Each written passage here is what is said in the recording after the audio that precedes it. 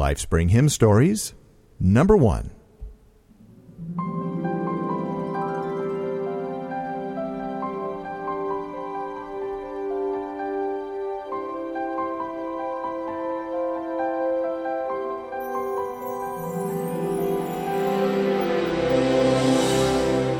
Hello, my name is Steve Webb, and I'm the host of the Lifespring family of podcasts. Welcome to the first edition of Lifespring Hymn Stories.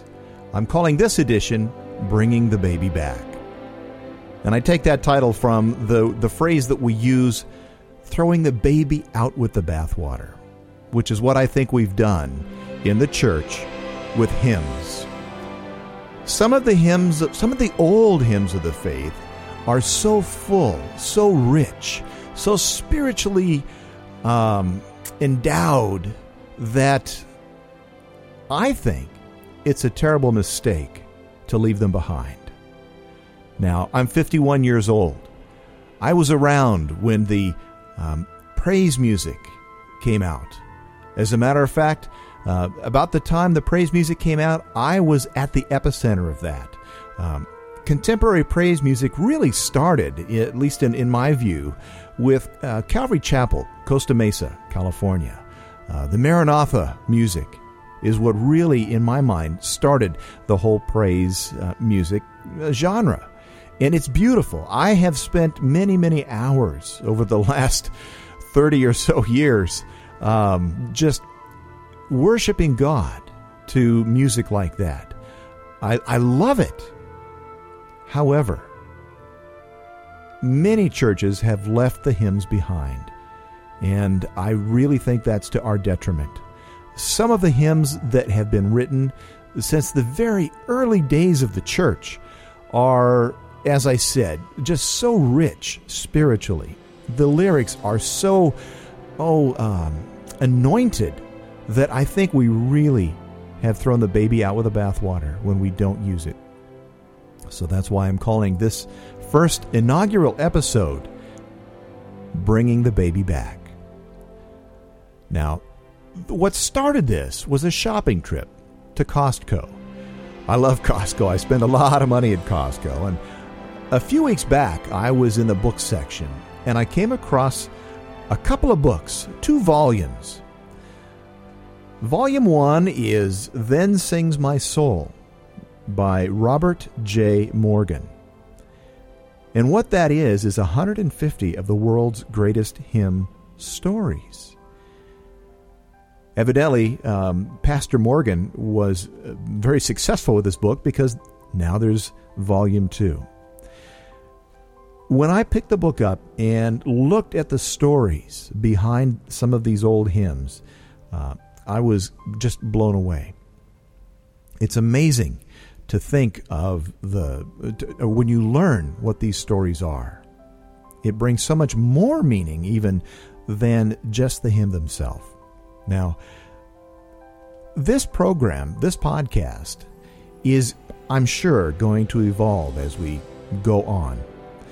But what I'm thinking of doing at this particular point in time, I can sing, but I don't think you'd probably stick around to listen to me singing. Sometimes I'm going to bring recordings in that are, of course, pod safe, of people singing some of these wonderful hymns. Other times, I'm going to be using the gifted services of the pianist at my church, which is called Lifespring as well. Our pianist is named Heidi Henninger. Now, Heidi started playing piano at the age of 6 years old. Heidi is one of the most gifted musicians I have ever known. To give you an idea of the kind of gift that she has, many times someone will come in and let's say a guest preacher will come in and say, let's sing thus and so, and it's a song that I don't remember our church ever singing. But Heidi will, just like that, be able to begin playing the song in whatever key the guest preacher decides that they want to sing in. It's amazing. She's able to transpose just immediately with hardly any thought. It's a gift. It is a true gift from God. And so that's what I'm going to be using for much of the time that we're going to spend together with this podcast. Now, I was able to get together with Heidi tonight and record 5 different songs. So I've got some material in the can. Now, what took so long to get this podcast out, as many of you know, I've been telling you that this podcast was coming without telling you what the podcast was. But I've had some technical difficulties in bringing this to you. And I'm so glad that we finally got it straightened around. And so that's what's going to be happening. And I can't tell you how happy I am to do this. Now, if you're not a person that likes hymns, I encourage you, please stick around. Please listen to the first several editions of Lifespring hymns and see if you don't develop an appreciation. What I'm going to be doing is I'm going to be putting the lyrics of the words, I'm going to be putting the lyrics of the hymns on the show notes page. And if I can, I may even put the lyrics in the ID3 tags, and I might even do PDF files as we go forward. But for this first edition, what I'm going to do is put the lyrics in the show notes page. So let's get started.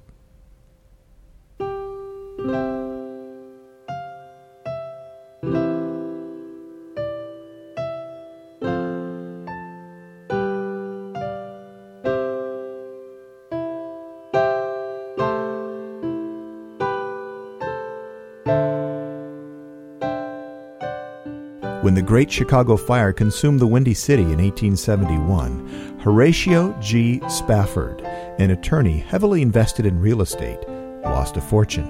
About that time, his only son, age 4, succumbed to scarlet fever. Horatio drowned his grief in work, pouring himself into rebuilding the city and assisting the 100,000 who had been left homeless. In November of 1873, he decided to take his wife and daughters to Europe. Horatio was close to D.L. Moody and Ira Sankey, and he wanted to visit their evangelistic meetings in England, then enjoy a vacation. When an urgent matter detained Horatio in New York, he decided to send his wife, Anna, and their 4 daughters, Maggie, Tanetta, Annie, and Bessie, on ahead.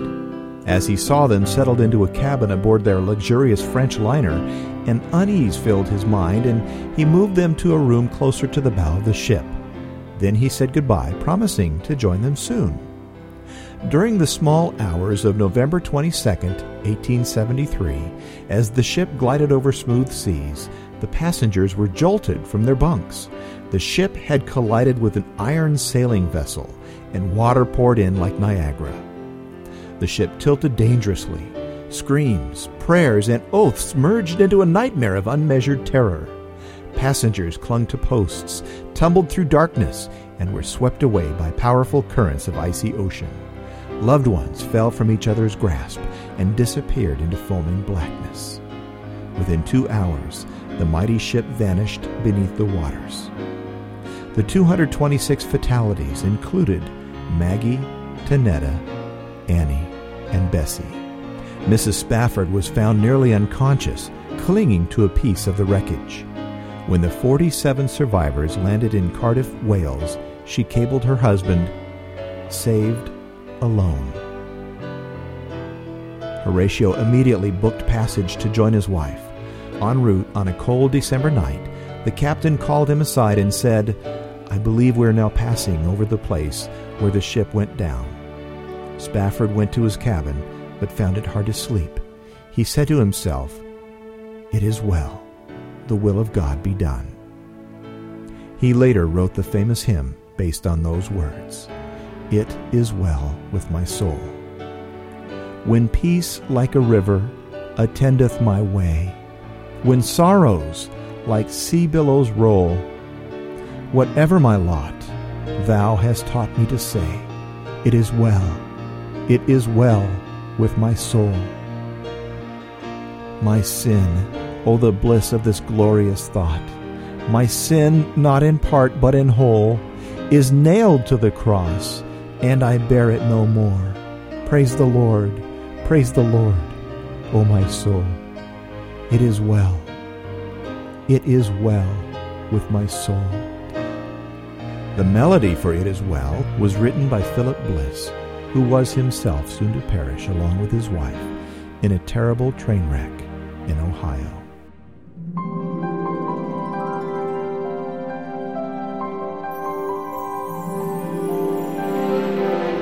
I owe a great debt of gratitude to Pastor Robert J. Morgan for giving his permission for me to use his material to do this show, this podcast. You can learn more about Pastor Morgan at www.robertjmorgan.com. And the book, Then Sings My Soul, Volume 1 and Volume 2 are still available, and they're published by Nelson. Then you can pick up the books from the show notes page. I'll have a link in the sidebar. I'm also deeply grateful to my pianist, Heidi Henniger, who is the pianist at the Lifespring Church in Riverside, California. Thank you, Heidi.